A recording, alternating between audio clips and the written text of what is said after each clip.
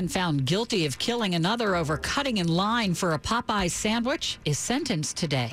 Governor Larry Hogan accuses Democrats of colluding with former President Trump. I'm Sarah Jacobs.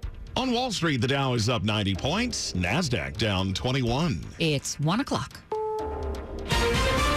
This is CBS News on the Hour, sponsored by Liberty Mutual Insurance. I'm Steve Kathan. Another state inches closer to an abortion ban. Lawmakers in Indiana meeting in special session today to consider a measure that would make most of the procedures illegal. Republican Sue Glick is a co-sponsor. Being pro-life is not about criminalizing women. It's about preserving the dignity of life and helping mothers bring happy, healthy babies into the world. Indiana Democrats are getting backing from Vice President Kamala Harris. The government should not be telling an individual what to do, especially as it relates to one of the most intimate and personal decisions a woman could make. Not a Canada, where CBS's Chris Livesay tells us Pope Francis is due to apologize for the church's abusive treatment of indigenous children there during the 19th and 20th centuries. Pope Francis will spend the rest of the week conducting both public and private meetings. And for many,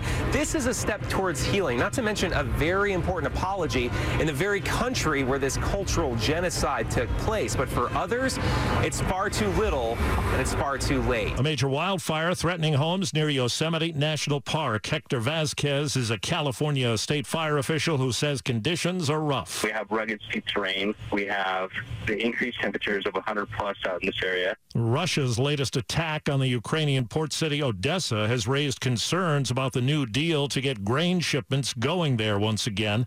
CBS's Cami McCormick. Ukraine's deputy infrastructure minister hopes grain shipments will start this week. Мова йде про порт Чорноморськ. Він буде перший, потім буде Одеса. Out of two ports, Odessa and Chornomorsk, Russia's invasion of Ukraine has severely disrupted wheat exports. The two sides signed agreements allowing shipping to resume to relieve food shortages worldwide. CBS's Natalie Brand says California's Adam Schiff is part of a group of lawmakers pushing for action on monkeypox. A group of 50 House Democrats wants the administration to declare a public health emergency to accelerate vaccine delivery. I don't know why there aren't more vaccines available. I'm hearing from healthcare providers in my district that there are people lining up to get vaccinated and they don't have the vaccines for them, and that is a real problem. But for now, in the nation's hotspots, local health officials are prioritizing first doses for at-risk people until they receive more supply. West Virginia Democratic Senator Joe Manchin tweets he tested positive for COVID-19. The White House says President Biden's symptoms are almost resolved. Wall Street, right now the Dow is up 98 points. This is CBS News. Liberty Mutual customizes your car and home insurance, so you only pay for what you need. Visit libertymutual.com to learn more. 103 on WTOP, Monday afternoon, July 25th. Another hot one, humid, 87 now, heading to the mid-90s.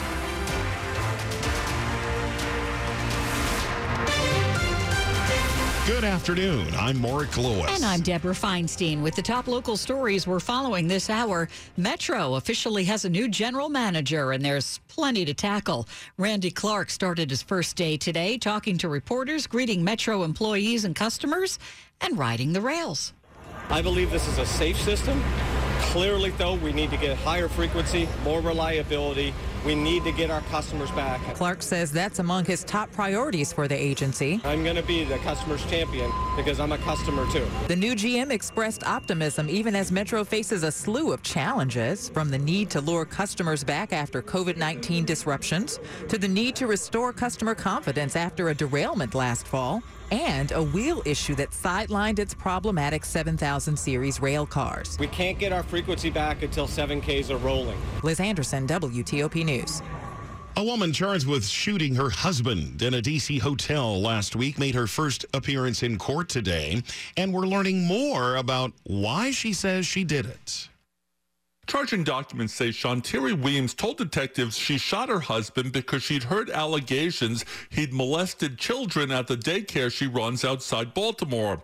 When police got to the Mandarin Oriental Hotel, Weems wouldn't open the door. Her husband yelled he'd been shot in the head and leg. She told police, F him, he's a child molester. In her purse was a notebook. She'd written she planned to paralyze her husband, not kill him, and an apology to, quote, her babies, saying she didn't know. Weems is charged with assault with intent to kill. Police in Baltimore County say the daycare will remain closed for now, and they're monitoring the D.C. case. Neil Augenstein, WTOP News. Weems is being held without bond. The man found guilty in a deadly stabbing at a Popeyes restaurant in Oxon Hill in 2019 is being sentenced for that crime today. Rico McLean was upset that 28-year-old Kevin Davis cut in the line in front of him. Popeyes had just resumed selling its popular chicken sandwich, and it was in demand and frequently sold out. Police say a confrontation over the line cutting escalated outside the Popeyes. McLean then stabbed Davis and took off. That killing over a chicken sandwich made national headlines. Some harsh words from Maryland's governor about the recent primary election in the state, particularly the Republican nominee to replace him. It was basically collusion between Trump and the National Democrats who propped this guy up and got him elected. Republican Governor Larry Hogan's comments on CNN's State of the Union coincide with his opinion piece in the Wall Street Journal, where he accuses Democrats of elevating fringe Republican candidates that have former President Trump's endorsement, like Dan Cox in Maryland, who Hogan calls a QAnon conspiracy theorist who can't win the governor's office in November. But there's no question this was a big win for the Democratic Governors Association that I think spent over $3 million trying to promote this guy. The governor writes in his op-ed, by giving fringe candidates legitimacy, Democrats provide them with significant platforms from which to spread conspiracy theories and lies. Sarah Jacobs, WTOP News.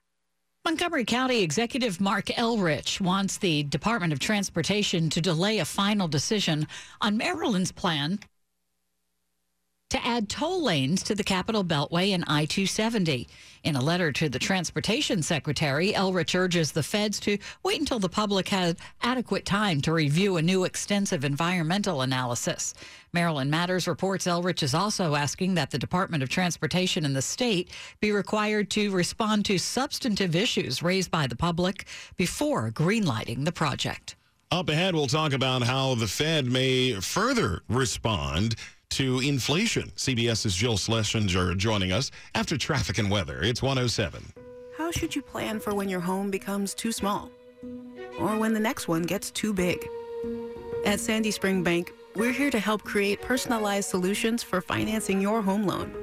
Whether it's a new home or refinance, renovation or addition, fixer-upper or new build. Banking is a conversation. Let's talk about your mortgage. Visit sandyspringbank.com/mortgage. Mortgage, home equity, and other credit products offered by Sandy Spring Bank.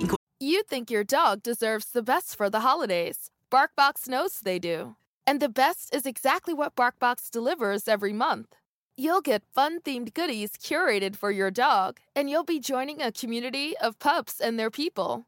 We're celebrating sugar season with a double batch of irresistible toys, treats, and chews from our Season Sweetings-themed box. To start spoiling your dog and get your free upgrade, visit BarkBox.com/podcast.